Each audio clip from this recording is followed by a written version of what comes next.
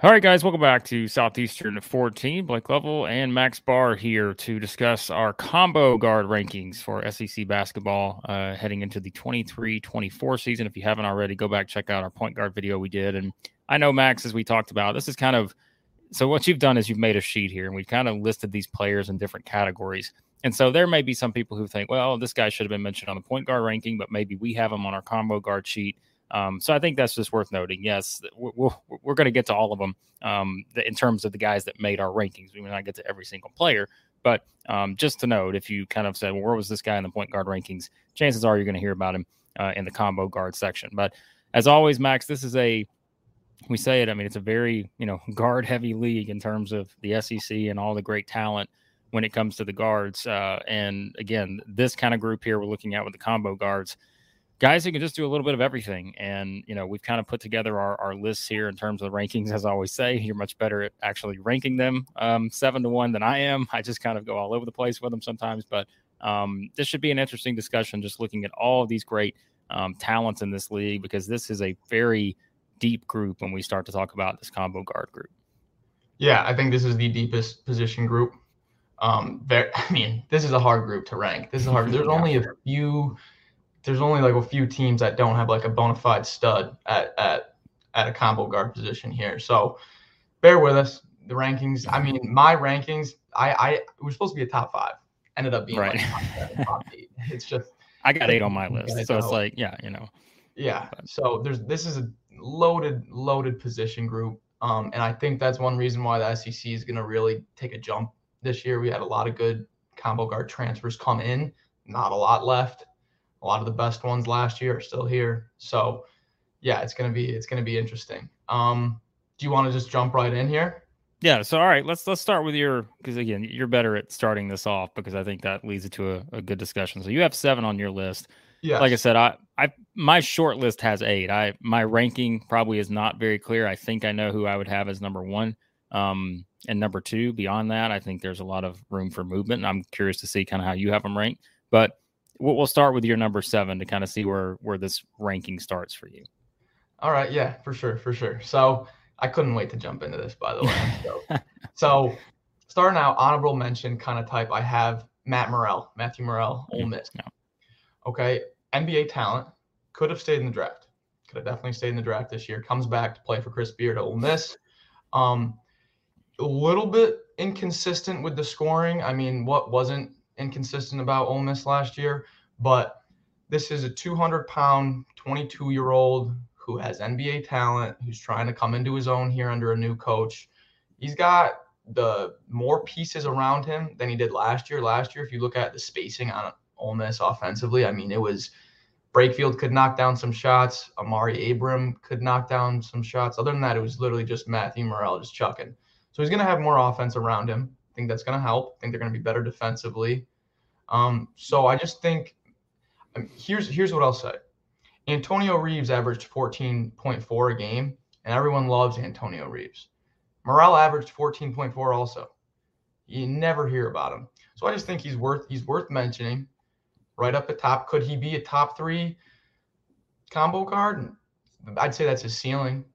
But to not mention Murrell as an NBA talent here, I think he's got to be mentioned. Yeah, so I said my short list has 8 guys on it. He's on there, so that was a pretty easy choice for me. And yeah, I'm with you. I think he would be probably towards this kind of range in doing it, because as we'll see, there's a lot of guys probably ahead of him in terms of production and those kind of things. But if you just look at the numbers, as you mentioned, I mean, averaged 14.4 points per game last season. I know he had a little injury situation. I can't remember exactly what the time frame was last season, but a little knee injury in late January. Yeah, that's it. And too, if you look at the percentages, the percentages were not high, but that also came, I think one of the reasons for that is what you just said, is because they weren't a great offensive team. And at times it became very clear, I think, for opposing teams to realize if you can slow down Matthew Murrell, there's not a lot of consistent options, I think, offensively for that Ole Miss team. So I think that was part of it, is just, he saw a lot of, I mean, in most games, which we could go back and do it, it's like, he probably saw the best defender on the other team, or second best defender, right? So that was usually the case, I feel like, with him. And so, I'm very excited just to kind of see how he meshes with this group. Like we talked about, Ole Miss, we're very high on them.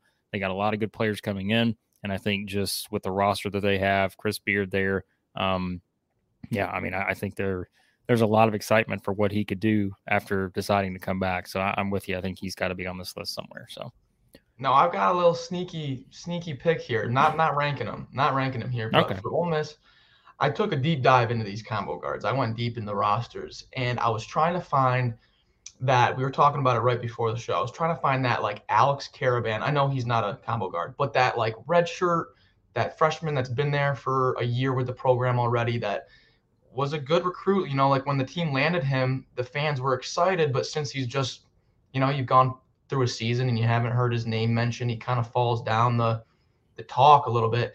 And that's Robert Coward for Ole Miss, 6'4", 200 pounds. And now he had to lose weight to get down to 200 pounds. This is a big guard. He's got a strong body.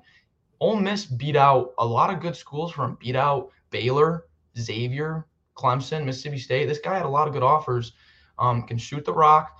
So if you see Robert Coward, I don't know, 15 minutes a game, knocking down a few threes, add some spacing for Ole Miss, you're like, where the heck did this guy come from? He was a good recruit in high school, and he's had a year to redshirt. So a little sneaky pick there from me.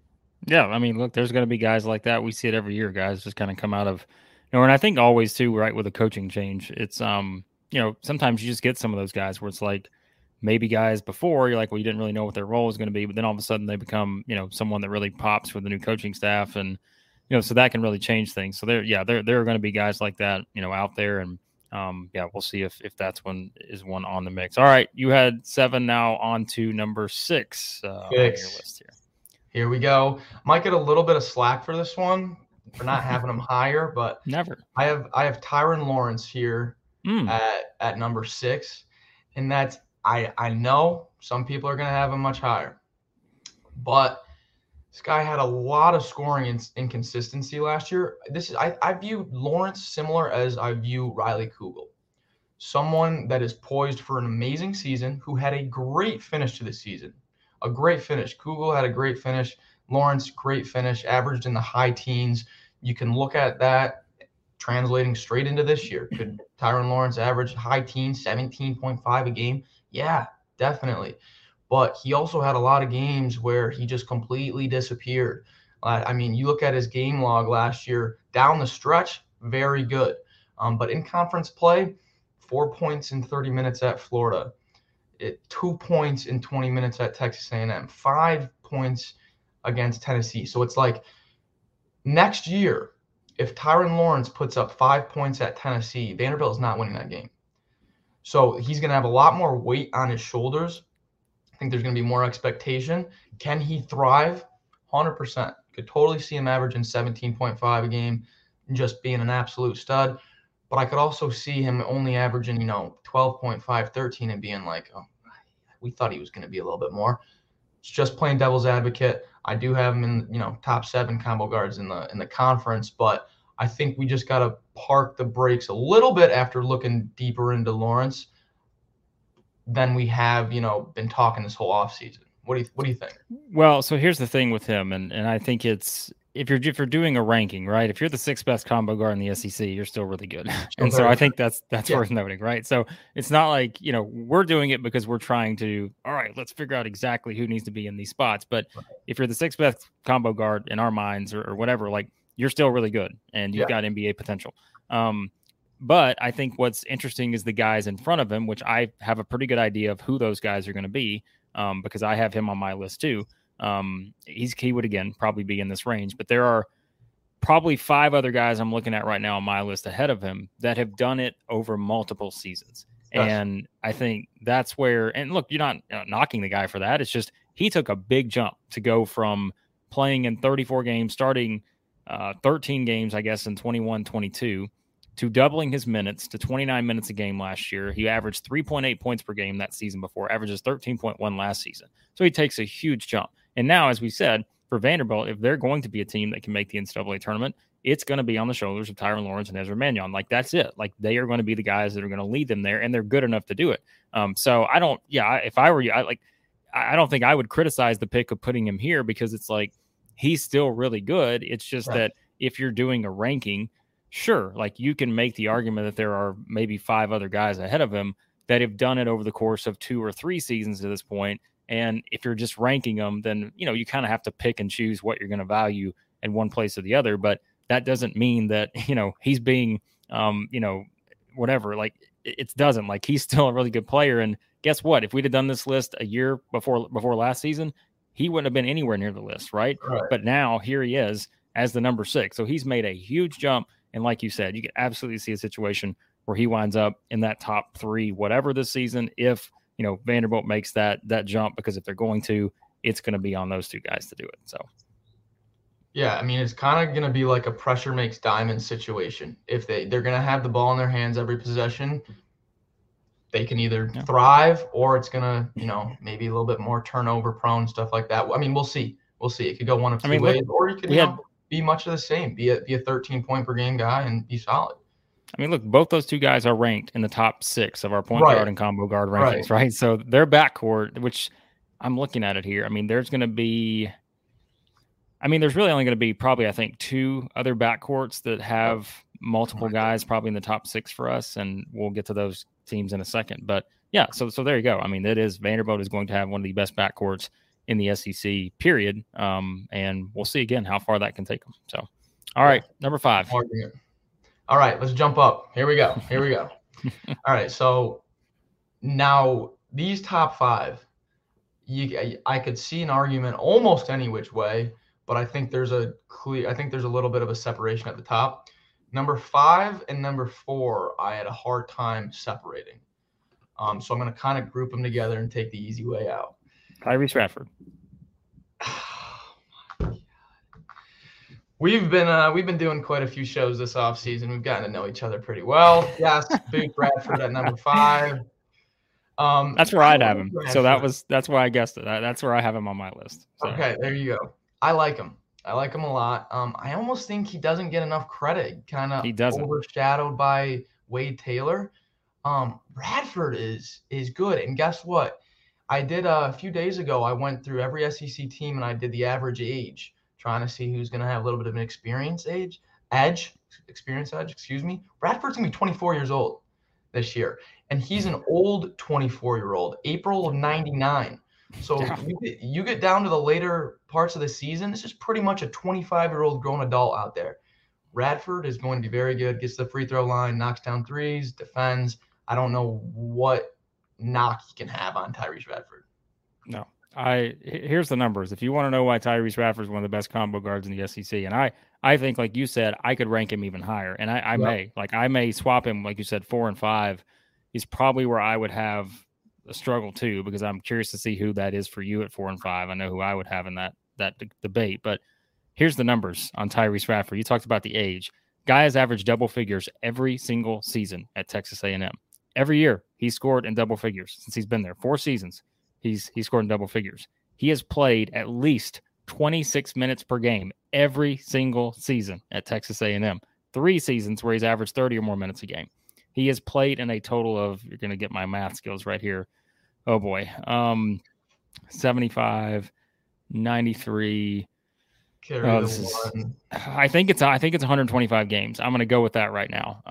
So, I mean, if you really think about that, like, this guy has played a ton of basketball at the highest level, and has been a consistent contributor on this team every single season. And so, yes, like there are a couple other guys we're going to talk about that have done the same thing, but like, yes, he is. I think Chris and I talked about this last year. We may have put him, we did our awards on our most underrated team at the end of the season. I'm very certain we had Tyrese Radford on there. I may be wrong about that. Maybe we actually had him on one of our all SEC teams, but yeah, I mean, he does not get enough credit. And I think, like you said, maybe it's just a product of playing alongside Wade Taylor, but that's what makes them so good, is having both of those guys. And so I'm right there with you. This guy is a no-brainer, top 5. You can put him at 4, you can put him at 3.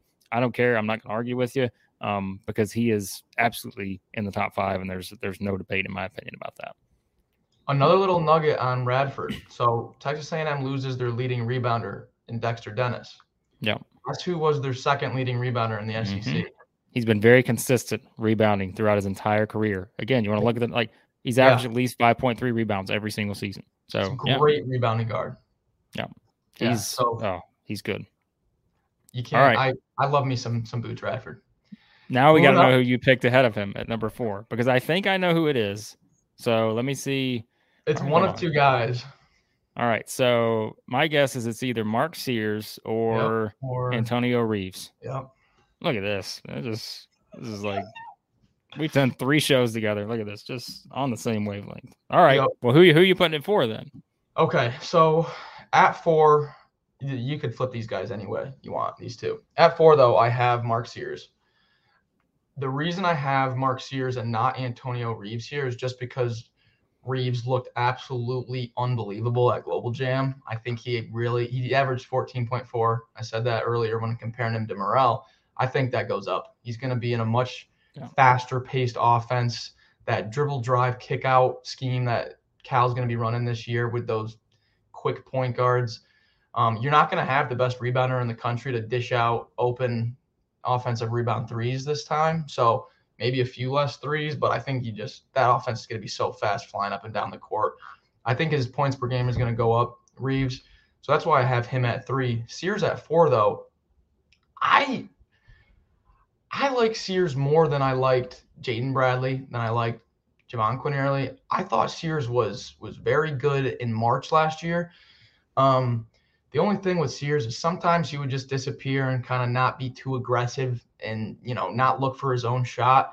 He only averaged 2.6 assists per game. Quinierly and Bradley were both above 3, so I'm not sure how well Sears is going to do being that primary ball handler. We talked in the point guard video about how Alabama doesn't really have a true point guard. Sears is much better off the ball. Maybe he kind of comes into his own here and we see a new Mark Sears. But at 6'1", he had like almost 10 rebounds against San Diego State. He's a fighter in there. He's strong. He's going to be older. He's got another year in the SEC. Last year was his first year. You didn't know how he was going to pan out. I think Sears is not going to go backwards. I don't think he takes a step back. He averaged 12.9 in SEC play last year. So I think you're going to see a nice double-digit scorer, a nice veteran guard that, can make some tough baskets. And when defense locks down and you're passing it around the arc and you need someone to break down a 1v1 matchup, give the ball to Sears. He's going to be able to do it. So the common denominator for these two guys for me is, and you said it in a different way, but these two guys have a lot of pressure on them this season. Like these two guys specifically, because we talked about it with Alabama, right? And we can talk about, I know Alabama fans were upset in terms of our rankings and saying, well, we're just not sure about them. And, we were trying to figure out exactly what the roster would look at at the time, which we did that in early mid-June, something like that.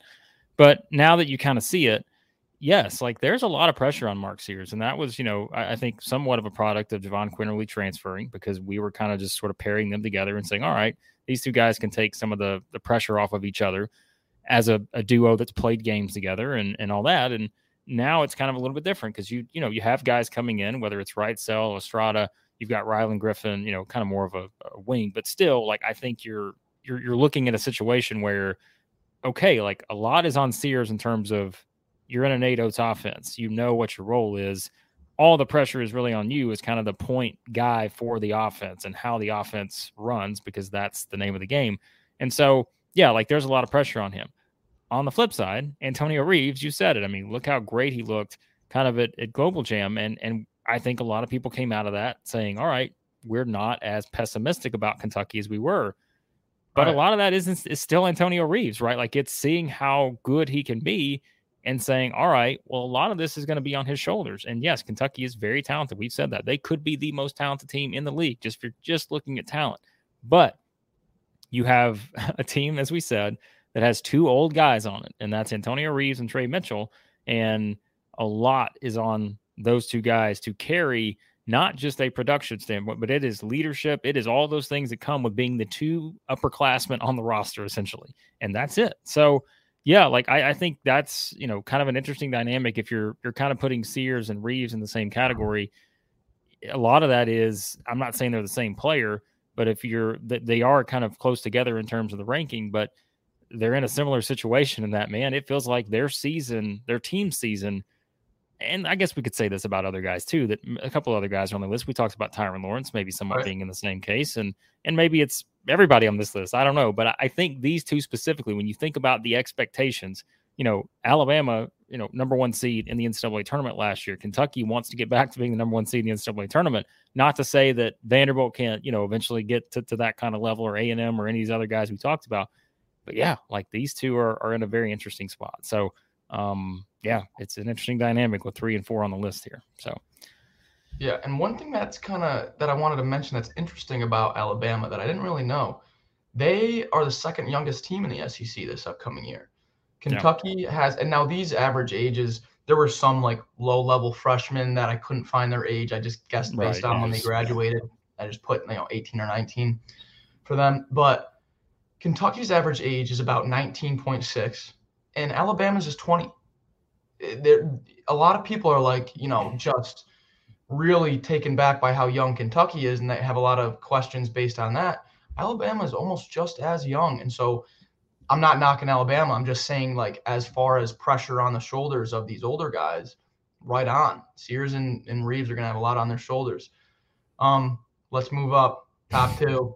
All right, here we go. I know who they are. I don't know what order you're going to put them in. So I'm fascinated by this because, quite frankly, I don't know what order I'd put them in right now. I'd go back and forth, but I'm curious to see if you've made the decision here. I've tried to separate them. I don't think you can really. They both play a very similar game for their teams. But number 2, I have Devo Davis, and number 1, I have Santi Vescovi. So I'm going to group these two together because I both think they're the two most elite combo guards in the conference. I think it would be a shame to not mention either of these two guys as some of the best in the conference. Devo Davis, the reason I have him at number 2 and not number 1 is just based on the fact that Vescovi is going to stuff the stat sheet a little bit more. He's going to put up more numbers. You look at Vescovi's stat sheet, and I'm not saying it looks like it kind of reminds me of like a Luka stat sheet where it's like rebounds and assists are always stacked up, and he's going to get you double-digit points. He's going to make a few threes.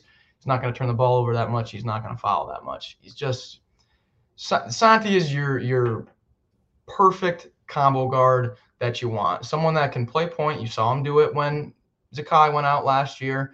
But he's just solid. He's just rock solid. Great defender, good leader.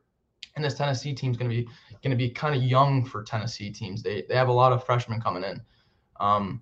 So yeah, that's why I have Vescovi at number 1 and not number 2, just because he's just so well-rounded. And there's going to be some games where Devo maybe a little bit not lackadaisical, but just doesn't put up enough, points to be like 20 points a game, type of guy. He's going to be more like around 10 to 12.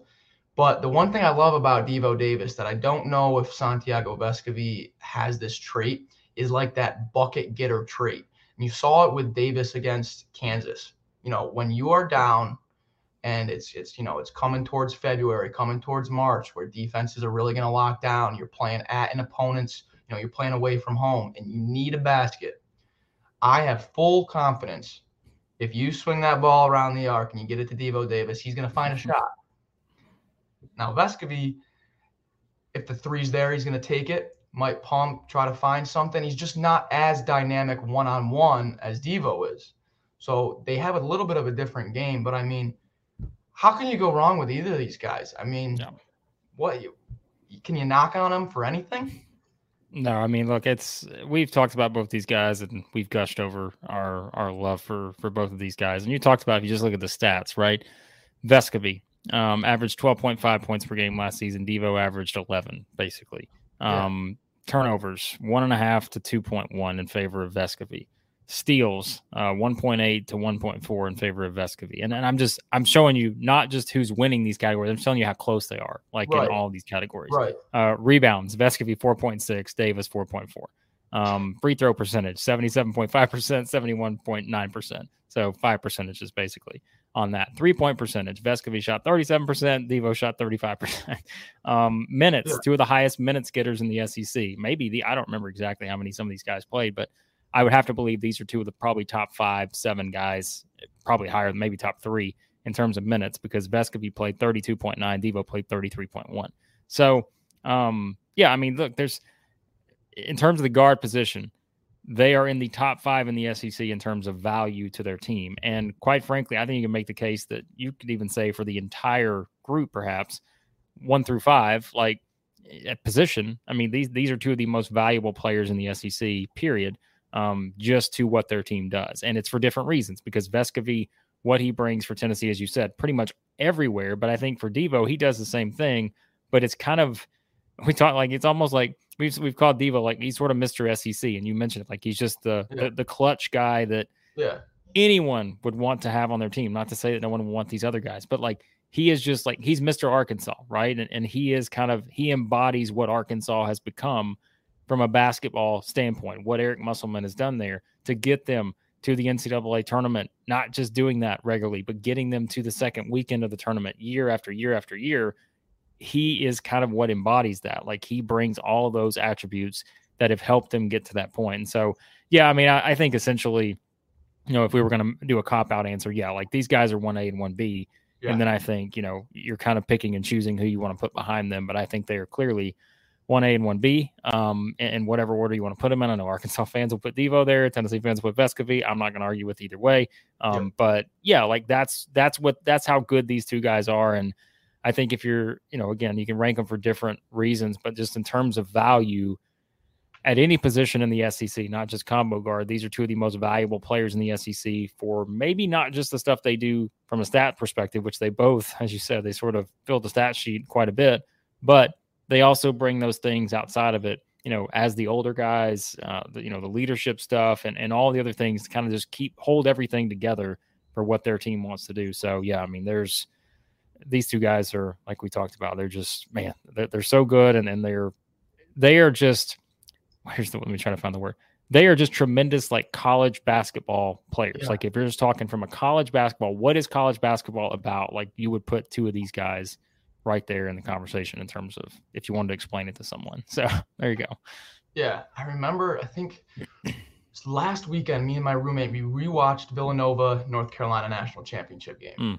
And in that game, the guard play was just like, it was like, man, what I would do for an Archie Diacono, man, what I would do for a Marcus Page. And it's like, that's kind of reminds me of what Davis and Vescovy are for their teams. Like an old guy, they're open, they're going to bang a 3. If not, they can, facilitate for others. They're going to defend, they're going to rebound, they're going to do a little bit of everything. And it's like, you watch those teams that make these runs into March and you're like, well, man, they've got really good older guards.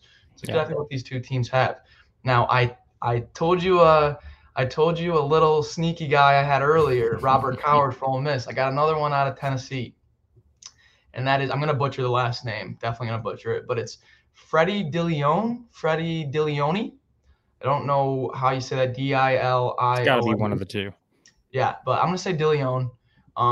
Another redshirt freshman here, so I went the redshirt freshman route to find my sneaky guys here. Dilione is 6'5", 180. He's long. He's really good. I was looking through old reporters' takes of Freddie Dilione back when he was a senior in high school.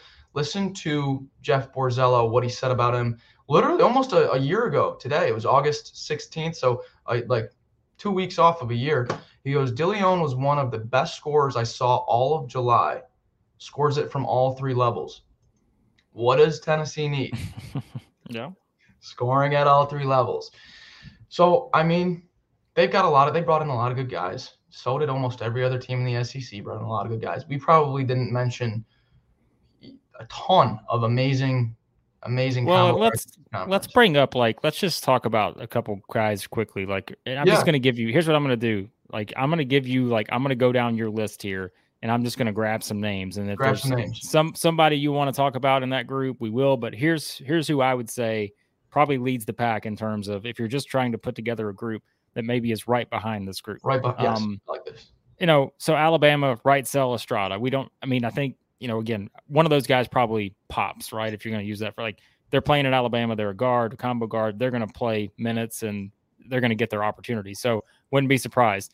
Let's talk about Layden Blocker real quick, because I know people, we didn't mention him in the point guard video, but we do have him in this category on our sheet. And Max, I know you can talk about him in a second. So we have him on the sheet. Khalif Battle's another one we know is coming over. Denver Jones, I think, is an interesting one. Yes. At Auburn, I think for me, he would probably be right there in terms of the conversation, and he's one of the older guys too. I'm trying to look down here, and again, I'm not going to mention everybody. I'm just going to give you a little bit to work with here. Trey Fort, someone. I mean, I know you mentioned him on Twitter. We've kind of talked about him in the text. He's an interesting choice at Mississippi State. I think he's under the radar probably for most people. I talked about Talon Cooper when he came to South Carolina. I don't know how good they're going to be this season, but I do think he's someone that will kind of have to carry them. And then everyone else, I mean, that's probably what I'm looking at in terms of you just want to put some names to discuss. Again, there's going to be some that we don't mention. Maybe Zion Pullen too at Florida, but go with that wherever you want in terms of just kind of maybe you even put them in the honorable mention category. Yeah, let's just do a quick rundown. Right, Estrada, I think you nailed it. One of them's got to pop. I don't think both of them are going to pop, but one of them's got to. And if one of them does, Alabama backcourt is looking decent. I don't think both of them are going to pop, though. One's coming from Fullerton, one's coming from Hofstra. He did very well at Hofstra, did Estrada, but we saw him at the Power 5 level before at Oregon. He couldn't touch the floor. So I don't know what to expect. I hope we see Hofstra, Estrada, just for the sake of the SEC. Excited for the Alabama backcourt. Crosby's a freshman there also. Cosby, I think, Davin Cosby. Been seeing Alabama's strength and conditioning updates, and he put on like 15, 20 pounds. He looks good. So I think someone out of that Alabama backcourt that we're not talking about is definitely going to pop. Arkansas, yeah, we didn't mention Layden Blocker. I have him more as a combo guard. You can say he's a point guard. I think that's what he's listed as. But he's not your average freshman. He's big. He's lengthy. He's going to be a really good defender, and that's what I think Muss likes about him. I posted a clip a few weeks ago of him dunking on Bronny James. Not to any knock on Bronny James. He's a good defender, but Layden Blocker can play. This kid is definitely going to find his way on the court. Battle, the only thing I want to say about Khalif Battle is people tend to, I don't know how true it is. I don't know the extent of it, but people tend to hear Khalif Battle and just dismiss him as a locker room kind of nuisance, kind of teammate issue. This guy's 23 years old.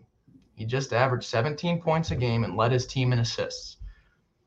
Muss knows what he's doing here. Okay. I think we should have some serious expectation on Khalif Battle and not just to dismiss him as a locker room issue.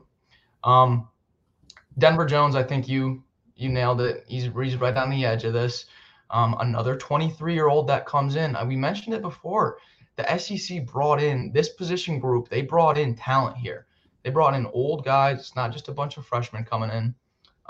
So yeah, if Denver Jones doesn't hit for Auburn, I mean, what are we looking like there at Auburn? It's going to be KD Johnson, maybe some Trey Donaldson. I think you were talking about a lot of pressure on Antonio Reeves and Mark Sears. I think there's a lot of pressure on Denver Jones coming in. Yeah. So no, I think so. Yeah. I think there's a lot of pressure on Jones. Zion Pullen, Florida, he's going to be good, but I was looking at his full college career, and he's really not that great of a shooter. Last year, his overall percentage was in the high 30s, but in conference, I think he was like 29. Last year, he was either in the high 20s or really low 30s. So I think he's definitely going to come off the bench. I don't think he starts over Clayton, Kugel, Richard. But still, 18 points per game off the bench is a nice addition. And then my guy, I wanted to mention him. I'm glad you mentioned him. I didn't think you were going to mention him, but that's Trey Fort. No. And he, I think in their last game of their overseas trip, he was like second on the team in scoring or something like that. But the main thing with Trey Fort is he's 46% from three over 2 years, and it's very high volume. He was like an L. Ellis type of volume. He was the guy on that team. So Mississippi State, we harped on him all year for lack of 3-point shooting. So he's a guy that could add some shooting. We didn't mention any of Missouri's guards coming in. Oh, yeah, we forgot to mention those guys. Sean East, obviously, very old. I think he's going to be turning 24 this year. He just can't really shoot, can't really space the floor, but he's great defensively, a great floor general to have. And then absolutely no one is talking about Caleb Grill. Caleb Grill's started for Iowa State in the Big 12. The Big 12, everyone knows how good the Big 12 was last year. Caleb Grill's like, he's a good perimeter defender and he can knock down threes. I think he had like that 30-point game against UNC early on in the season or something. But yeah, so no one's talking about Caleb Grill. It's definitely worth mentioning. But yeah, I mean, looking down the list, one more guy I wanted to mention was Cameron Carr coming into Tennessee, freshman, another good shooter. This is going to be a new look Tennessee team. I really think so. There was some turnover with their assistant coaches. They brought in a lot more offensive-minded players. Dalton Knecht, great scorer. I think this is going to be not so stuck in the mud Tennessee. I think we're going to see a new look Tennessee, and I'm excited for it. What do you think? You got any other guys you want to mention? I mean, look, as we always say, there's going to be someone that we're like, oh yeah, we forgot to mention them after the fact. But Noah Thomason. There you go. At Georgia, There we go. Yeah. So I mean, like we said, we probably mentioned more combo guards than anyone out there in covering SEC we probably basketball still this missed season. some. So, and we probably still missed a couple guys that we thought we probably said, but then we're going to realize, oh yeah, we forgot to mention that guy. So, yeah. So I mean, there's a lot of good guards in this league, and it's going to be interesting to see kind of which of these guys. I'm glad we did. You brought up Layden Blocker. I think he's easily one of the candidates, depending on what, how big his role is initially, which I think we, sort of expect him to be a key part of that team. I think he could easily jump into this list. And, there are others as well. I mean, Thomason, depending on how good he is at Georgia, you would expect to be one of the kind of the leaders on that team from a production standpoint. And any of the Missouri guys, I'm glad you brought that up. I thought we'd mentioned that group earlier. We did not. But yes, I mean, that's any of those guys. I think you could see it. Tamar Bates, Caleb Grill, like you said, Sean East take a big step. So, yeah, I mean, there's, again, we just probably named off 30-something players. And so and we probably forgot number 31. But that's what we do here at Southeastern 14. This position group in this conference. No. I mean, come on. Look, it gets much easier when we start to get into the forwards and the center. Because you have a pretty clearly defined group there. And I think this is just much harder when you're talking about guards, because as we said, it's just, you got some guys true point guards, some guys in that more combo guard role, but a lot of good guards in the SEC. But we will have it all covered as usual here, Max. We'll continue our stroll through our position rankings in the SEC here in the offseason. I'm sure what's next. We're going to have wings, probably, small forward type. Yep. Probably the next on our list. So we're under 100 days till the start of the season. Yeah. So we're not that far away. And so, which means we will have a lot more basketball stuff here coming. Of course, it's almost the start of football season. You guys, if you subscribe, you know that we've been pumping out a ton of football stuff. Every team previewed. We're already doing our predictions for week 1. So you can find all those there as well. Daily SEC football videos. And we'll start to have more frequent SEC basketball videos as well as we finish this series. And we'll start to probably here pretty soon get into our official team previews for the upcoming basketball season and start to look at those a little ways out, because we finally knock on wood, Max, because there could be transfers still.